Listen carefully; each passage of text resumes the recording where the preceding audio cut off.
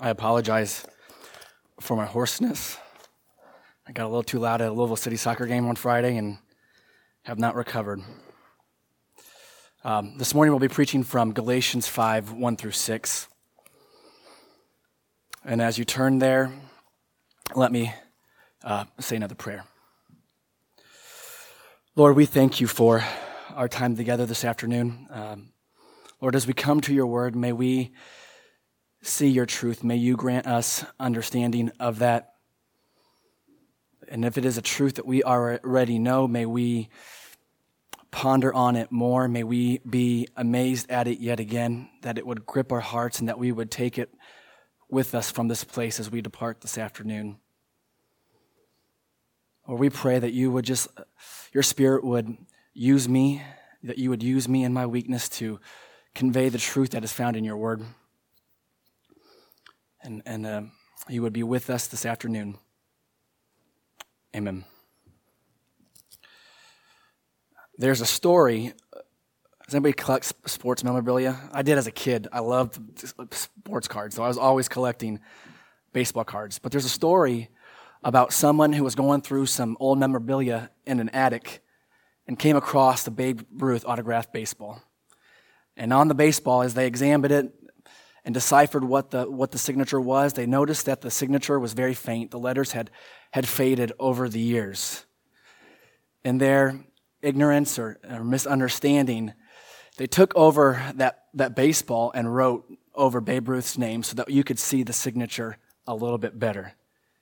And in doing so, of course, they made the baseball worthless. That it was not Babe Ruth's original autograph, and it made the baseball worth nothing. It was worth a lot of money before that. But as we come to this text this morning, we see something similar happening with the Galatians when they were taking the gospel and adding something to it. They were either in their ignorance or their misunderstanding or wanting to exert their power and authority, were adding requirements to the gospel, and therefore they were making the gospel worthless to the people, to the Galatians. It's fitting that I preach this today, because one of the big issues the issue that we see here is the issue of justification by faith alone. And of course, on Wednesday, on October 31st, we celebrated the 501st anniversary of when Martin Luther nailed the 95 Theses to the door on the castle at Wittenberg. And it is by accident. It was not planned, but maybe it's fitting that we examine this truth this morning. But those 95 Theses brought out the Reformation in the church, and they were based on the five solas. We've heard them before, but we'll be reminded of them again. It was sola scriptura, by Scripture alone; sola grata, by grace alone; sola fide, by faith alone; sola Christus, by Christ alone; and soli Deo gloria, for God's glory alone.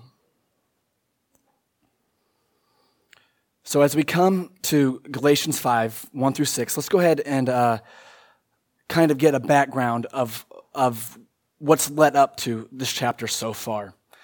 As Russell read before, Acts 15, there was the same issue going on there in the church at Jerusalem. And in the coming weeks, when Andy gets there, we will see this issue again. And it was not an issue that was unique to the church in Galatia. But they were requiring circumcision for those who wanted to be Christians. They said that in order for you to be a Christian, you also have to be circumcised. So as we come into the book of Galatians, the first 4 chapters, Paul will lay out the theological truth. He gets the theology laid out there, and in the final two chapters, chapters 5 and 6, he applies that theology. He says, this is true, so then this is how we must live. As I said, there was false teachers coming into the church and teaching a false gospel. And this was causing conflict, of course, between the Jewish people and the Gentiles. And then they were saying that in order for the Gentiles to be saved, they had to become like the Jews. They had to be circumcised like they were. Paul doesn't explicitly say that in the first 4 chapters. He hints at it, but in chapter 5, we know specifically what that issue was. And we see in Galatians 1, 6 and 7, that that they are not teaching the gospel that Paul had taught to them. And he calls it another gospel, but in fact, this other gospel is not really the gospel because it is false and it is not true. As we continue on in chapter 2, Paul recalls of a meeting that he had with Peter, James, and John. Now, one thing I should mention, that we believe that Galatians was written before Acts 15 and that Jerusalem council about the issue of circumcision. And we think this largely in part because Paul doesn't allude to that Acts 15 of the meeting there within the book of Galatians. So we think that if he would have, that Acts 15 meeting would have happened before the book of Galatians, he would have made reference to it, but he doesn't. But he recalls the meeting that he had with Peter, James, and John. And in this meeting, they all agreed that Titus, who was Greek, who would not have been circumcised, did not need to be circumcised, despite all the pressure from the leaders of the church and from false teachers saying that he needed to be circumcised. And he also reminds them of how he rebuked Peter at Antioch because Peter withdrew himself from the Gentiles and started hanging out with those who advocated for the necessity of circumcision. And in chapter 2, we see a few verses that kind of are foundational, kind of are very important verses within the book of Galatians. In Galatians 2:16, Paul writes, "Nevertheless, knowing that a man is not justified by works of the law, but through faith in Christ Jesus, even we have believed in Christ Jesus, so that we may be justified by faith in Christ and not by works of the law. Since by works of the law of the flesh, no flesh will be justified." And in 2:20 through 21, he says, "I have been crucified with Christ, and it is no longer I who live, but Christ lives in me. And the life which I now live in the flesh, I live by faith in the Son of God, who loved me and gave up himself up for me.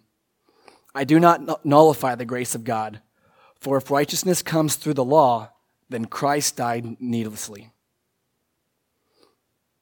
As we continue on in chapter 3, he gives the Old Testament example of Abraham, who was declared righteous because of his faith, not because of works. And Abraham was promised that in him all the nations of the earth would be blessed, both Jew and Gentile. And in verse 28 of chapter 3, we see that in Christ there's now no distinction. There's no Jew or Gentile, and we are all one in Christ. Going back to chapter 3, verse 10, he says that all that rely on the works and don't keep the law are cursed. And verse 11 says, "The righteous shall live by faith." And we are reminded that the law is good, but it was never to bring life, and it was to act as a guardian for us until Christ came. As we look into chapter 4, Paul reminds the Galatians that they are children of God, that they are not slaves, but they are sons and daughters. And right before we come to this passage in chapter 5, we are reminded of the story of Hagar and Sarah. And he says that the children of Hagar were slaves, and they are not children of Hagar, but they are children of the promise. That Sarah was promised, that Sarah and Abraham were promised through their seed, that all the nations of the earth would be blessed. And Abraham and Sarah believed that by faith. The big idea this morning is this, that the law brings hopelessness, despair, and death. But in God's grace, faith in Christ has brought something better, far better. It's brought hope, freedom, and life. Let me read that again. The law brings hopelessness, despair, and death. But in God's grace, faith in Christ has brought something far better. It has brought hope, freedom, and life. The first thing that we see here in verse 1 is freedom from the law. Paul again says, "It was for freedom that Christ set us free. Therefore, keep standing firm and do not be subject again to a yoke of slavery." And this idea of freedom kind of sets an overarching idea or theme that we're going to see here in the final 2 chapters of Galatians. But when we think of freedom, there's a lot of different things that can come to mind when we think about freedom. You know, as Americans, we value freedom, and we think maybe one of the things that comes to mind, or some of the things that come to mind, are freedom of speech, the freedom for us to gather this morning to worship, the freedom to share our faith, freedom of the press. We have a lot of freedom. But maybe to some, it's freedom from persecution of their faith. If this passage was read to somebody of our persecuted brothers and sisters, they may have that idea. Or freedom from going to prison for their faith. Or maybe you're sitting there this morning and you're thinking that freedom means that you can do anything that you want to do. I don't have to listen to mom and dad. I don't have to obey rules at all, that you are free to do whatever you want. At every level, at some level, this is what we as humans want. We want freedom. We want to do what we want to do when we want to do it. But the reality of the human condition is that we are in bondage and we are in slavery. And this goes back to the garden, you know, the curses that we see there. That Adam would work, that he would toil, that he had to work the ground, and there was the curses. And the Bible frequently uses this imagery of slavery throughout. We see it in the Old Testament in Egypt, that the Israelites were under the bondage and slavery of the Egyptians. And later on, Israel would go into captivity and be slaves again. And this idea, the slavery imagery, is picked up in the New Testament as well. But here in verse 1, Paul reminds the Galatians of the freedom they have in Christ, and that we do too. And this freedom that he's referring to is from a freedom from the curses of the law. We said earlier that the law was good and it was given as a guardian, but that it doesn't bring about salvation or righteousness or life. I think this is a good time to ask, what is the purpose of the law? Why was the law given? And there's four reasons that we have the law. So let's just quickly go over that. The first thing is that the law was to provide a sacrificial system to deal temporarily with transgressions, so that when they did sin, that they could offer up a sacrifice for that sin. But the second thing, it was to teach people more clearly what God requires and thereby restrains transgressions.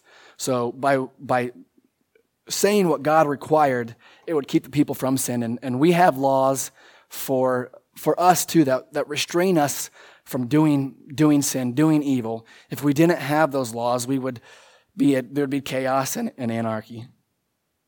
The third thing we see, that the law was to show that transgressions violated an explicit written law.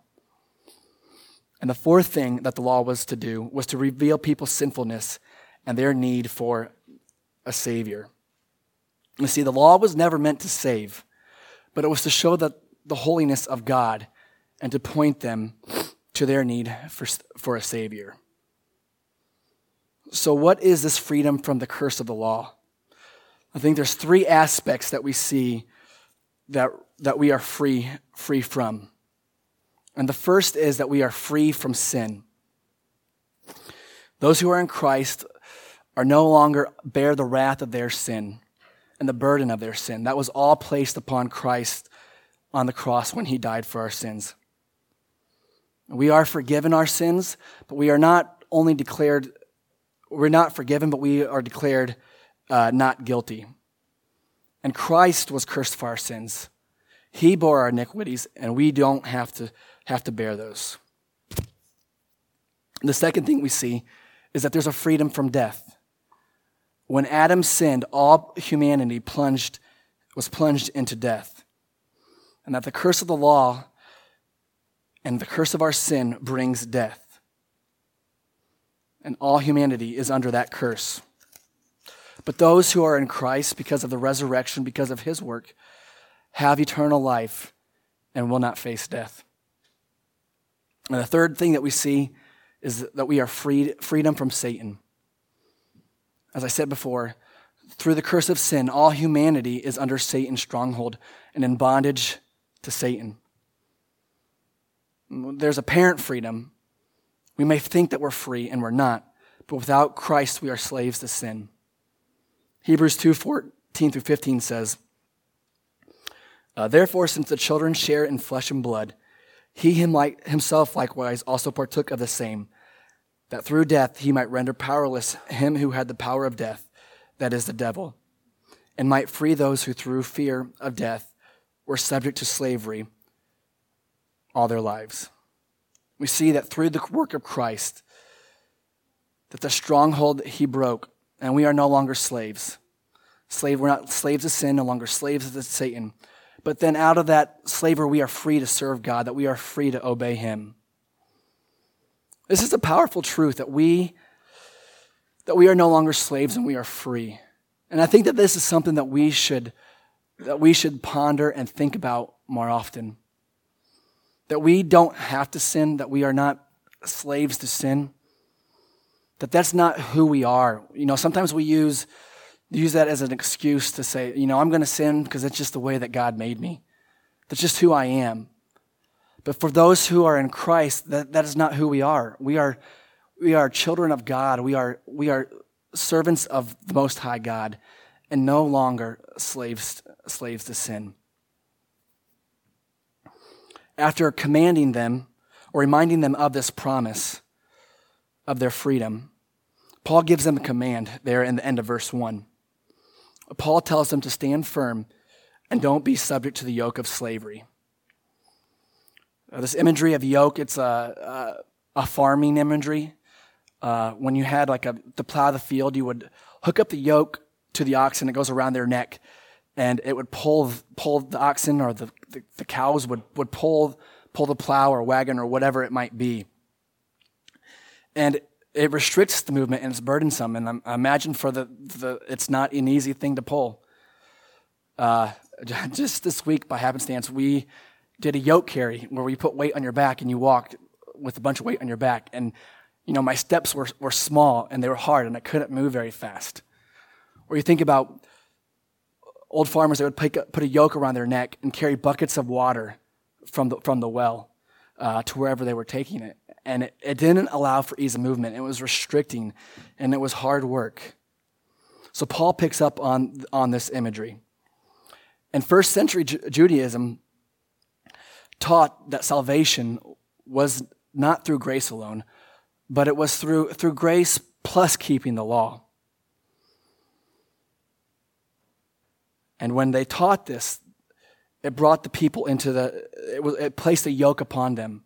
It was burdensome. It was hard work to keep the law.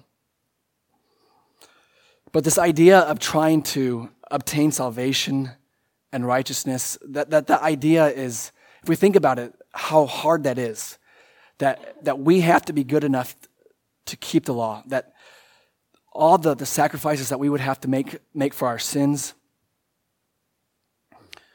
and the more that we try to keep the law and obtain it and obtain salvation, in reality, the further we get away from Christ, we will begin to rely on those works more and more and more and neglect Christ.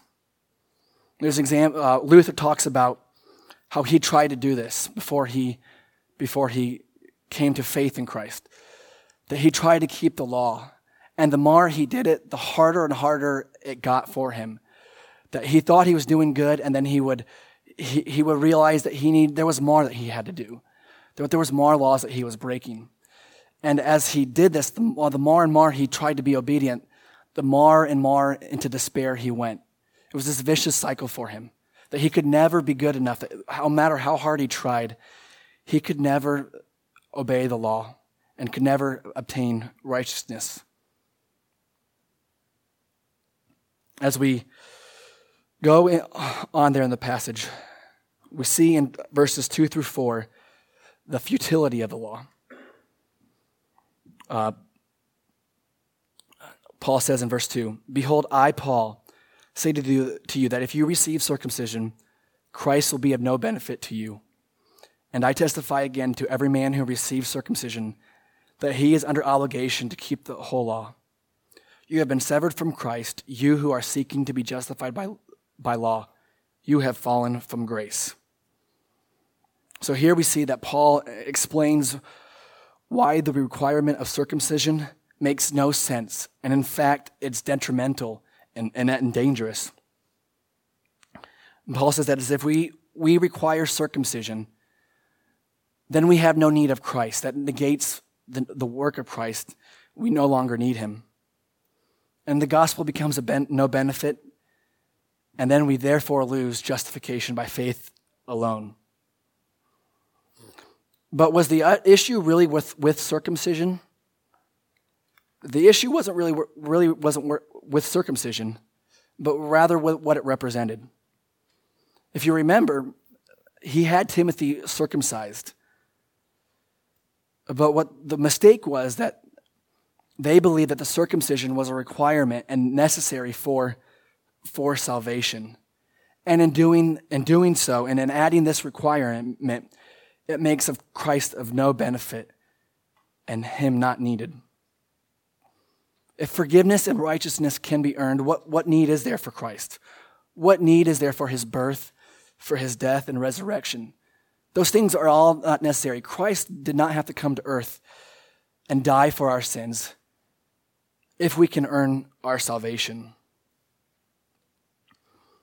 Again, Luther in his commentary says, "Let us bear this in mind when the devil accuses our conscience. When that dragon accuses us of having done no good at all, but only evil, say to him, 'You trouble me with the remembrance of my past sins.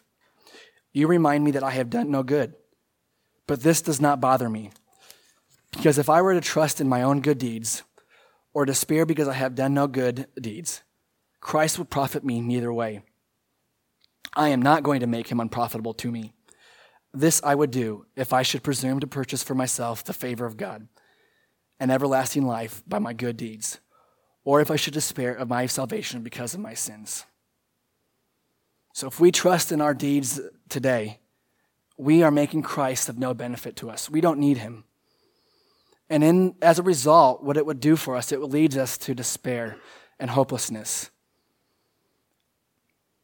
Because we are continuously and endlessly trying to obtain that salvation. And this is what those who are advocating for the circumcision were doing. Let's pause this morning and ask ourselves, what is our mode of justification? How do we think that we are made right with God? Are we trusting in the work and the person of Christ alone? Or do we believe that because we're here this morning, that we believe the gospel, but my church attendance is gonna help me. That I've given enough money to the church. That my parents are Christians, or I grew up in the church. Or I haven't committed any of those bad sins, so I'm going to be okay in the end. Is our trust in Christ and his work alone? Or maybe that we are putting unnecessary burdens on other people to come to salvation. Maybe we're saying that their theological systems need to be just like ours. Or maybe their political beliefs need to be like ours, or that they don't listen to certain music. Are we adding unnecessary burdens and a yoke of slavery to other people and telling them that their salvation can be earned by their works? As we continue on in verse 3, we see even more why the law is ineffective. He says, "Again, to every man who receives circumcision, that he is under obligation to keep the whole law." So it wasn't just a matter of being circumcised. If you are trusting in circumcision and works, it's not just keeping the circumcision, but you need to keep the whole law. And that task is impossible. If you want to keep the law, you can't just keep one part of it. You got to keep the whole law. And that's what Galatians 3:10 says. That those who rely on works and don't keep all the law are cursed. As we continue on in verse 4, Paul uses some cut off or sever language. And I don't think that's by accident. He's talking about circumcision and severing. And then he says here that in verse 4, you are severed from Christ if you are trusting in your works. If you think that circumcision, severing off some skin, is going to obtain salvation and going to lead you in Christ, he says, in fact, you are cut off from Christ. You are severed from Christ. You have not obtained him at all. Requiring circumcision and trying to keep the law does not obtain Christ. It does not obtain salvation, but it has the complete and opposite effect. It separates us from Christ. It cuts us off from Christ and creates hell-bound sinners who are trusting in their works. Philip Ryken uses an example of a rabbi in early Christianity who was reading Ezekiel 18:5, and it talked about the requirements for righteousness and salvation, and how only a just man can obtain righteousness. And as a result of that, he read it and he wept because he realized that there is no hope. There is no way that he could be just and he could be righteous because he sinned. So we have to ask ourselves, what hope do we have? If we have this yoke, this burden, if we are slaves to sin, what hope is there for us? And we see that hope in verses 5 through 6. When Paul writes, "For we through the Spirit, by faith, are waiting for the hope of righteousness. For in Christ Jesus, neither circumcision nor uncircumcision means anything, but faith working through love." You see, there is hope for those who place their trust fully in Christ. And we await that hope of righteousness. One day, we will stand before God, and we will be declared not guilty. And we will have the righteousness of Christ.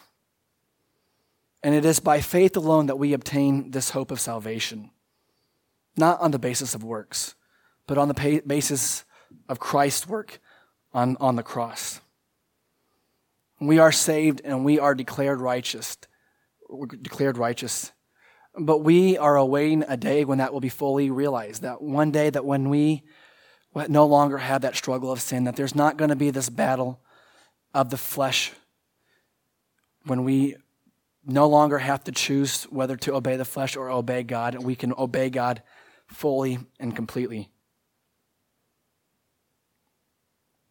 And in verse 6, he says that neither circumcision nor uncircumcision means nothing. And as you read that, you're like, what are you talking about, Paul? Because we've been talking about circumcision here for these 6 verses. And now you say it means nothing. But it only means nothing if you have faith in Christ. It is through faith in Christ that circumcision doesn't matter, that it becomes irrelevant and unimportant. Jew or Gentile, it does not matter, because we are all one in Christ. Now, on one end of the spectrum, we have what would be called legalism, when we are trying to obtain righteousness and salvation by keeping the law, by doing good works. But I don't want you to hear this morning that because it's faith in Christ that we are declared righteous and are justified, that we can do anything we want. No, that's not the kind of freedom that we should have. And if we would continue on, in chapters 5 and 6, we see that the importance and the role of works in our lives. The role of good works are not irrelevant. And we recall Romans 6:1 when he talks about if we should continue in sin so that grace may abound. And Paul says, certainly not. How can we who died to sin continue in it? No, because of the freedom that we have, we should seek to love and serve others. But it's not the basis of our salvation. We are free. We don't have to worry about keeping the law. We don't have to worry about going and making sacrifices. We don't have to worry about whether we're okay with Christ right now. we are free to serve and love one another. As we continue on in chapter 5, in verse 13, Paul says, "For you were called to freedom, brethren. Only do not turn your freedom into an opportunity for the flesh, but through love serve one another." And in verses 16 through 17, he talks about denying the flesh and walking in the Spirit. And in verses 22 through 23, we see the fruit of the Spirit. If we continue on in chapter 6, verse 2, we see the instruction to bear one another's burden. And then also in verses 9 and 10, through doing good one to another. So this morning, let us be reminded of the freedom that we have in Christ. May we be freed by that. May it allow us to serve one another, to love one another more, to do good to others. But don't hope in salvation because of those good works that we do. May we consider Christ and the gospel more often. May we praise him that our justification is by faith in him alone and not on anything that we do, and it's not dependent upon us. Because it's through faith in Christ that we have hope, that we have freedom, and we have life. Let me close this up in prayer. Lord, we thank you for this word today. Lord, I pray that as we go here that we would be reminded of it, that we would rely, that we would trust solely in you, that we would not trust in our works, no matter how good they are, that we would not be despondent because of our sin, thinking that we can't be good enough to be saved, because it is in you that we have salvation, and it is on the basis of your works that we do. May that encourage us. May that free us. May that help us to share you. Lord, we praise you and we thank you. Amen.